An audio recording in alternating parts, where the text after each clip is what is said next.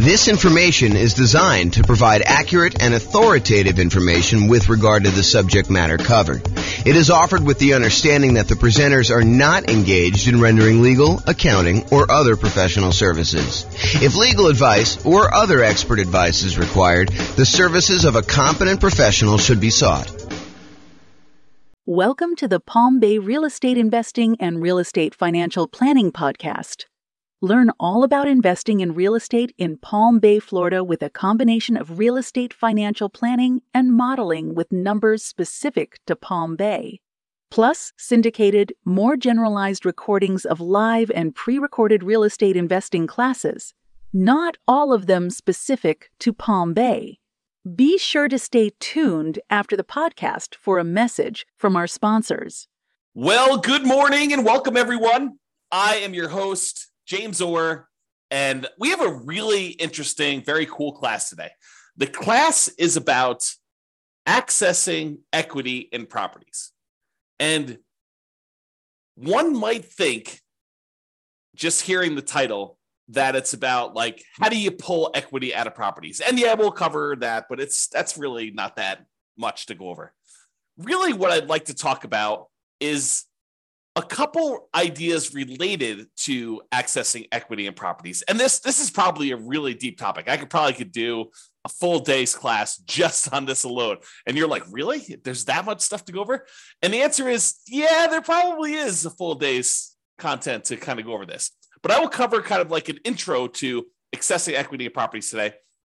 And one of the things I wanted to focus in on is this idea on why you might want to pull equity out of properties to begin with. And so when you think about accessing equity in properties, the first glance is your kind of first reaction is, yeah, I have all this money tied up in properties because I bought a property and I'm paying down on the loan and the loan balance is going down and the property value since I bought it has gone up a lot. And so now I've got this massive amount of equity in properties and I want to be able to get at that equity in order to spend it to do something else.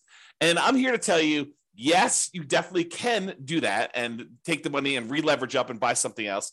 You should probably think about, how that actually changes the different returns you're getting, because the returns on your equity, as you'll see here in a moment, actually change over time. And then when you take that equity out, you pay any costs associated with accessing that equity, and then you move on and invest that into other investments, usually by leveraging up, buying another property and putting only 20% down or 25% down on the next property when you had 30, 40, 50, 60, 70% equity before.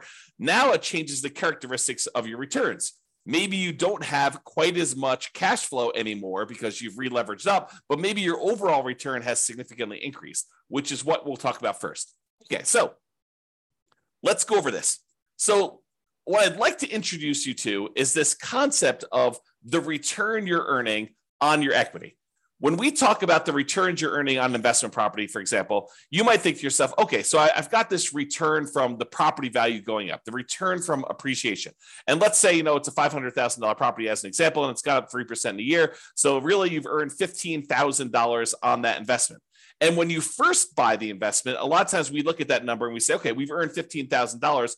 How much did we need to invest in that property in order to acquire it, in order to earn that $15,000? And so you look at your return, the $15,000 you earned from appreciation, and you divide it through by your total cost to close, and technically probably your reserves as well. So you're looking at the return you earned on the amount you had to invest in the deal, or what we would also refer to as your return on investment. Return on investment. Now, once you've gotten past that first acquisition period, the first year or so that you bought a property, then the amount you put into the deal originally matters much less. In fact, at that point, what you're really concerned with is how much money am I earning on the equity that I have in my property?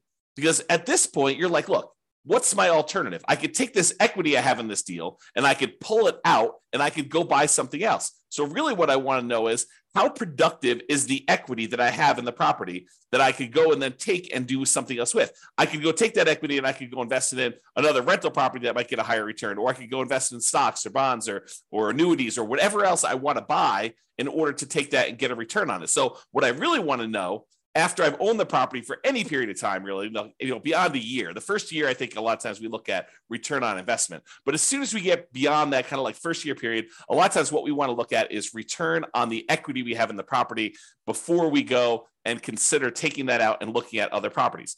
So what I'd like to show you is how this return on equity changes for the various different returns we have on an investment property. So for example, even though the amount you're earning from appreciation, the amount that the property is going up in value, is increasing the longer we own it.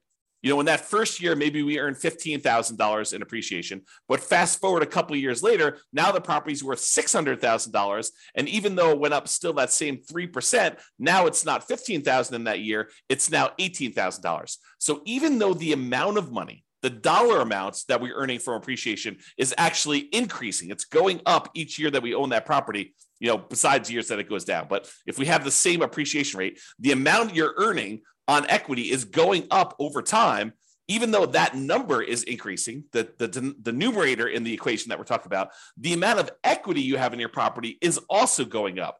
And it's probably going up faster than the amount of appreciation you're going up, which that means is the amount of return you're earning from appreciation on the equity in your property starts off usually the highest when you first buy the property. And in this case, we're showing it's about 18%. You'll have to do your own deal analysis. And this shows up on the world's greatest real estate deal analysis spreadsheet for you to go and look at and see for yourself. But it usually appears as the highest when you first buy a property, your return on equity from appreciation, and then it decreases. It goes down over time until eventually it becomes what your raw unleveraged appreciation rate is, which in this case, I've been using as an example, 3% per year. So if your property value is going up 3% per year or 4% per year, 5% per year, that is your unleveraged appreciation rate. And eventually, once you pay off the property and you no longer have debt pay down on the loan, the appreciation rate is actually your return on equity from appreciation. Okay. So it starts off really high and it gets lower and lower and lower over time. That's what the curve looks like for return on equity from appreciation. Now, let's look at how that changes with cash flow. When you first buy a property and you put a small amount down, 5%, 15%, 20%, 25%, 30%, whatever it is that you put down really small on that property, your cash flow is usually the lowest because over time, the rents on your properties tend to creep up, but the expenses on your property tend to creep up, but not quite as much with all of them except for your mortgage payment, which is usually fixed.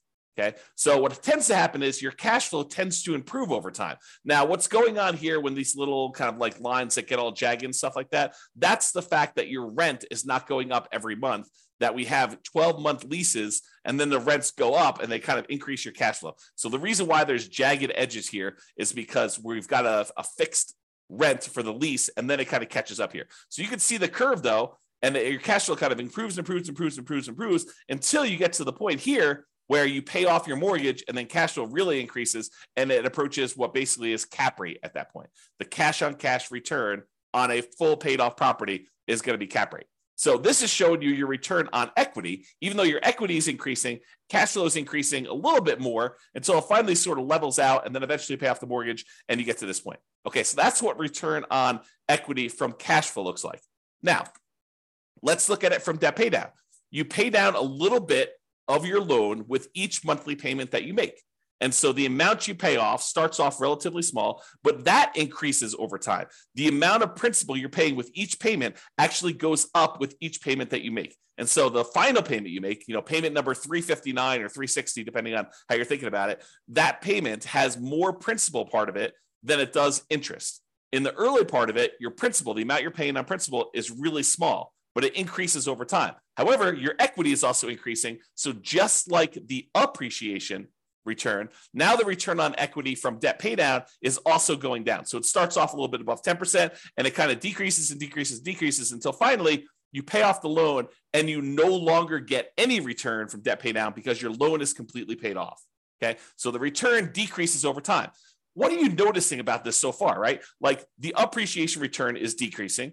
Your cash flow one's increasing and it kind of bumps up when you pay it off. And your return on equity from debt pay down is also decreasing. You can see that what's probably likely to happen is the returns we're getting, the longer we own our property, the return on equity we're getting is tending to go down. It's decreasing over time. The longer we own a property, the lower the return we're getting, which is not necessarily a bad thing, except it's no longer quite the amplified, very aggressive rocket booster type returns that we typically see when we first buy a property. The longer you own that property, the less leveraged you are, and the lower your overall return on equity will be on that particular property. Okay, so we've covered so far appreciation, cash flow, debt pay down.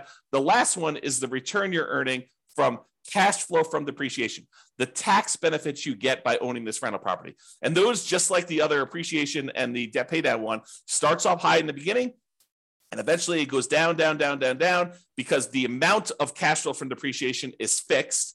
That is a static number. You establish it when you buy the property, and then that decreases over time until 27 and a half years with a residential property, and then that goes away. That benefit drops off completely after you own the property as a rental for 27 and a half years, and so it starts off really high, and then it goes to zero. So 3 of the 4 returns, appreciation, debt pay down, and cash flow from depreciation, they all have that similar drop-off type curve, where the only one that is not like that is your cash flow one. Okay, so now let's put those all together to show you the relative sizes of them. Okay, this is not graphically summing them, it's all just showing them in comparison. So your biggest return, and this could vary depending on your property may have much better cash flow, or much better debt pay down, or whatever it is for there. But I'd say this is a pretty typical property, what we would normally see in a relatively normal type property. And that is that the return you're earning from appreciation tends to be the highest. The return you're earning from debt pay down tends to be the next highest. The return you're earning from cash flow from depreciation or cash flow, depending on whether your property is a better cash flowing property or the depreciation benefit's a little bit better. Like, those are probably the next 2, and they could be reversed. That's probably the most common switchover point. But then over time, these 3 returns, they're all kind of coalescing down till they get to either zero for the loan payoff and for the tax benefits, which both go away after a certain period of time, or from appreciation, it tends to kind of like become asymptotic. If you're kind of a math person, it gets very, very close and eventually hits the actual appreciation rate that you're using for properties. And then cash flow, it starts off relatively low, it grows until you pay off the property, and then that significantly increases. So you can see, though, that the overall returns we're earning on our property over time, when we look at the return on equity, are going down, even though the dollar amounts that we're earning on the property are going up, right? The amount of money we're earning in dollars from appreciation has gone up. The amount we're paying down in the loan has gone up. The amount we're earning in cash flow has gone up. The amount we're earning in cash flow from depreciation is the same. Okay, so it tends to be that the dollar amounts return look better and better and better the longer you hold your property, which is great. But when you think about it as the dollars I'm earning on how much money I have tied up in this deal, that is getting worse, which incentivizes you. It says, hey, look, maybe I should pull some money out of equity and then go re-leverage up, go buy properties where I get back in this really high part of the curve. Okay, now I'm going to take this same chart and I'm going to do something with it. Okay, so this is the chart showing you that, the return from appreciation was, probably like 18%, somewhere in there. The return you were getting from debt pay down in this particular example is just over 10%. The return you were getting from cash flow from depreciation was probably around 4%. And then the cash flow one started off really, really low, like almost zero. Maybe let's call it 1%. So you could see all those different returns. Now what I'm going to do is I'm going to stack them on top of each other so that you could see what the sum, the additive benefit, what the sum of all of these different returns are. And that's this chart. So I just graphically add that, and I'm showing you that your overall return summed up at the very beginning is 34%. I'm just estimating, right? So it's about 34%. But you could see that, even just 10 years later, the sum is below 20%. It's probably in that 17% range. So this is why I think a lot of folks, they're like, look, my equity has grown so much in this property, especially the last few years, right? Property values have gone up a lot. We have these really low interest rate loans. And so really low interest rate loans, they pay off really fast, faster than higher interest rate loans. And then the amount you're earning from your appreciation of the property value is going up. So your equity grew really, really fast. And so this dropped off really, really fast because we had this massive equity growth. And even though rents have gone up a little bit and now properties aren't quite appreciating what they were, you're still paying off that loan pretty aggressively and your depreciation is still static. So you can see that your overall return has dropped off. So you're like, look, if I go do a calculation today and I look at what my return is on equity, it's probably relatively low. And so you're thinking to yourself, well, I've got, this equity in this property. I got $100,000, $200,000. If I've got a whole bunch of properties, maybe I've got a couple $1 million in equity. But if I go take that money out, if I access the equity and I take that equity and I go invest it somewhere else, my cash flow is not going to be as great because my cash flow has not been growing as much. It's probably going to be negative in a lot of cases unless I put a lot more down. But if I put more down, I've got the same return on equity issue going on, where I have a lot of equity tied up in the property, my cash flow is not amazing. So this is the challenge that you could think about this as just like a mental framework of, if you're kind of familiar with this idea of the 4% rule, right? I could pull out 4% of my money that I'm holding in the investment. Like if I've got money in stocks and bonds and stuff like that, I could safely, I'm using safe in kind of scare quotes here, but the idea using the 4% rule or the 4% safe withdrawal rate or the Trinity study, if you're familiar with that, is that if you have $1 million invested in stocks and bonds, using different percentages depending on how you're doing your calculations, but you could probably in quotes, safely withdraw $400,000. I'm sorry. $40,000 a year, 4% of $1 million, $40,000 a year safely and have a very low probability of running out of money. So if you think about this, though, if we were doing a 4% safe withdrawal rate later on these rental properties, we don't usually think of this 4% safe withdrawal rate with properties, but I'm going to kind of like mix the two together today. If you were doing that, you're earning, probably about 8% overall return. Maybe your cash on cash return, your cap rate is going to be 5%, and then your appreciation rate is going to be about 3%. So you're earning a similar amount to what you might earn in the stock market, except now you're pulling out, 4% of this instead of the 8% that you're doing. So in that case, you're probably spending most of your cash flow is a way to look at that. However, if you constantly rebought properties and you were earning, let's call it even 30% per year, and you were only spending 4% of your equity, but every 5 years or 10 years, when your property, your return on equity dropped below 15%, you re-leveraged up, even though the cash flow wasn't there, and you pulled out some of the money to spend.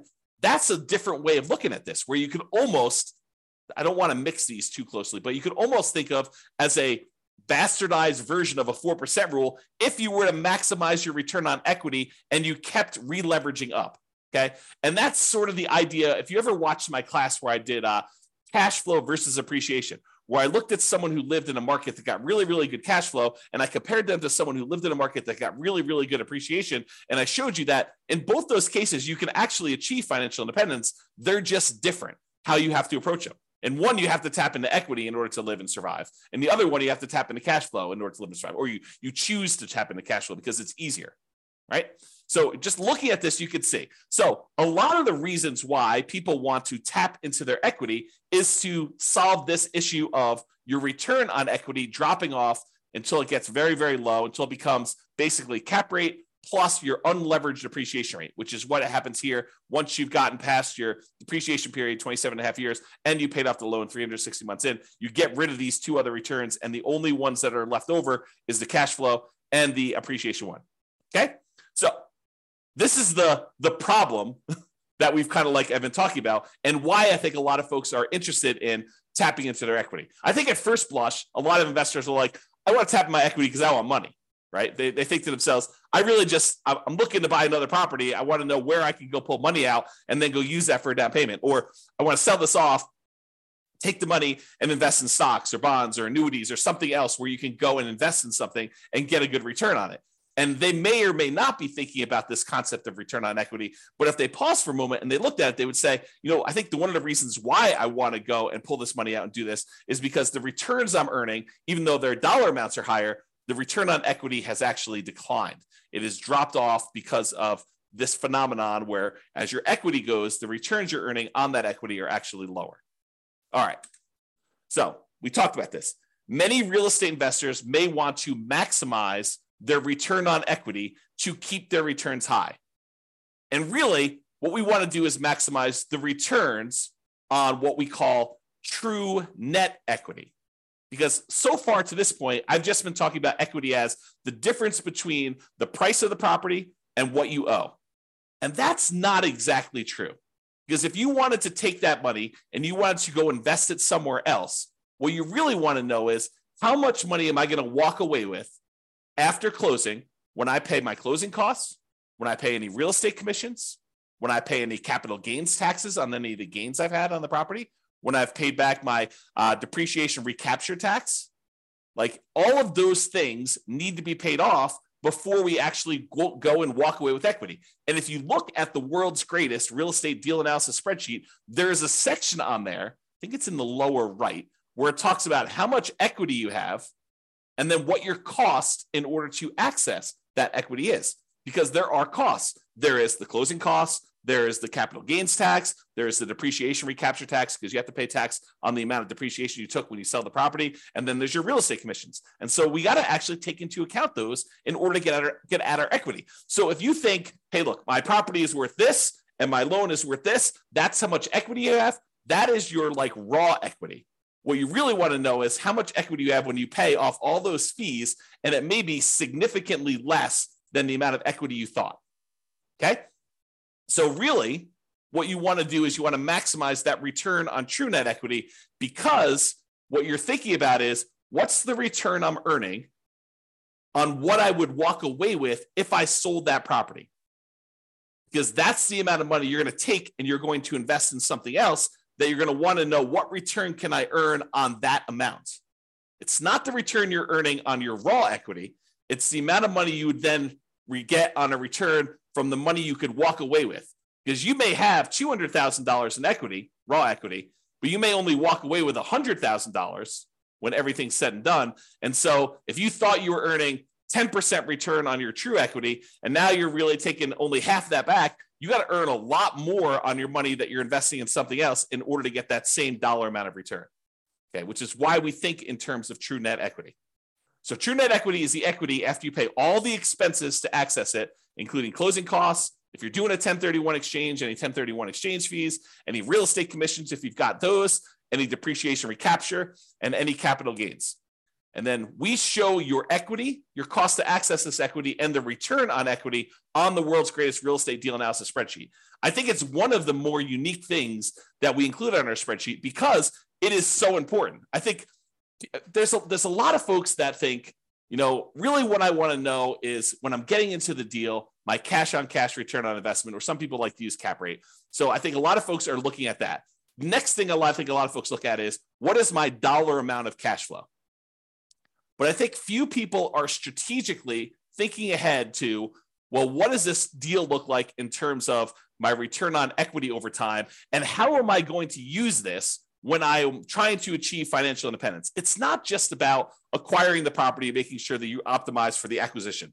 It's really, what am I doing with this property? Is this a property I'm going to be holding in my portfolio long-term at the very end when I'm living off of my investments? Or is this sort of like a temporary rocket booster type of return where I'm trying to get like this part of the curve, you know, the early on part of this return on equity curve. And I know that I'm going to be selling this thing once it drops below whatever number you decide, 20%, 15%, 12%, whatever your threshold is for, hey, my property is not performing what it used to perform in terms of return on equity. Now it's probably time for me to trade up and re-leverage and buy something else so that I can take the equity I have in this and maybe buy 2 properties, or take the equity in this and take the equity in 2 properties and buy 3 properties with it. Like, it's that sort of thinking that we're doing.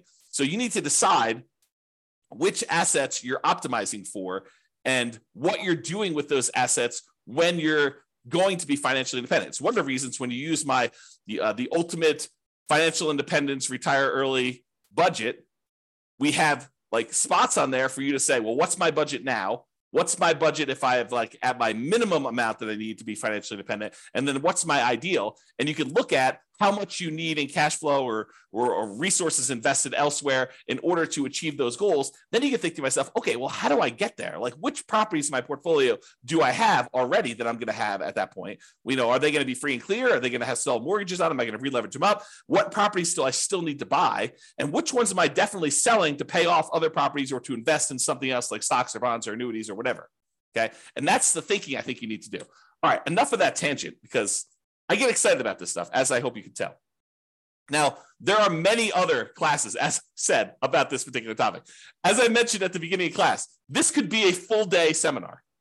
This whole idea related to equity and return on equity and how all this works with examples and moving it around and kind of comparing, and should I sell my property? Should I go and re-leverage, and how that moves my returns from one quadrant to another? Like all this stuff, it's a full day.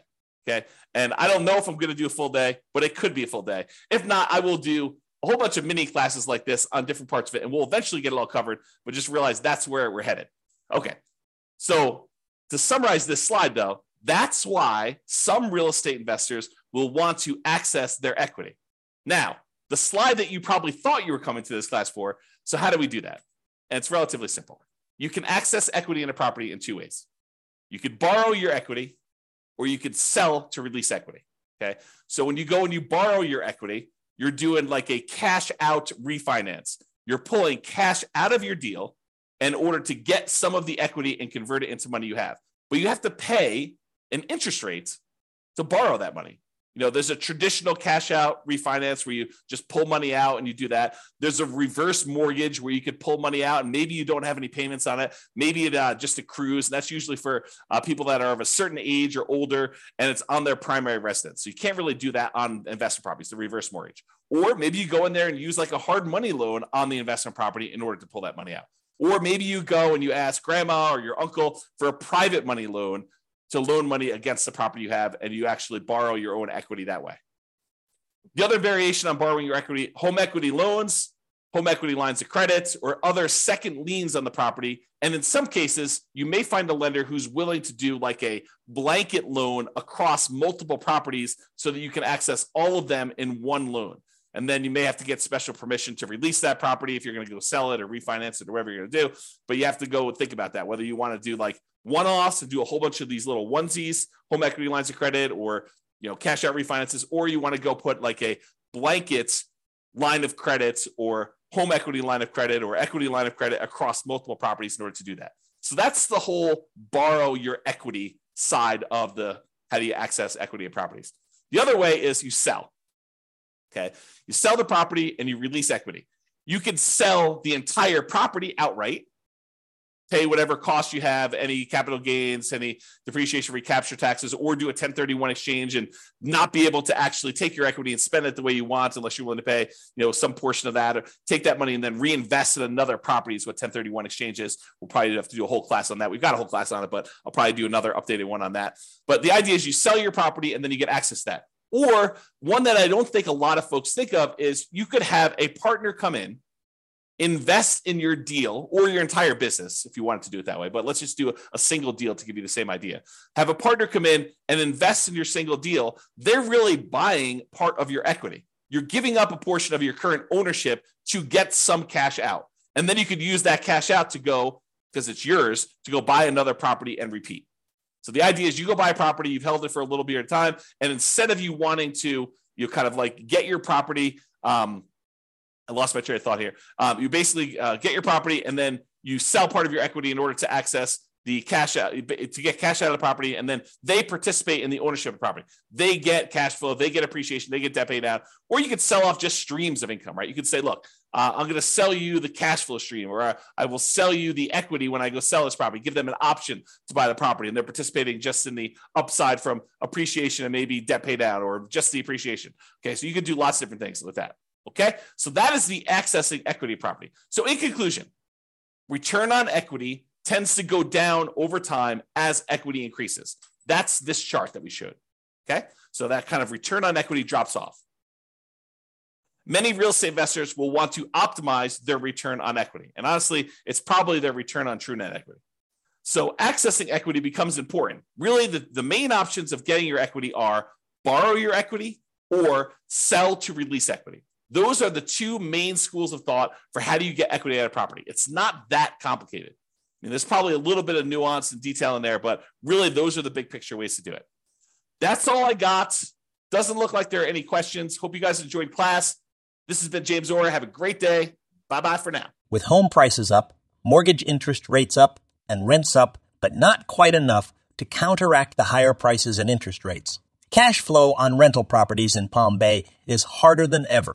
Book a call with the Real Estate Financial Planner to apply our proprietary 88 strategies to improve cash flow on your rentals.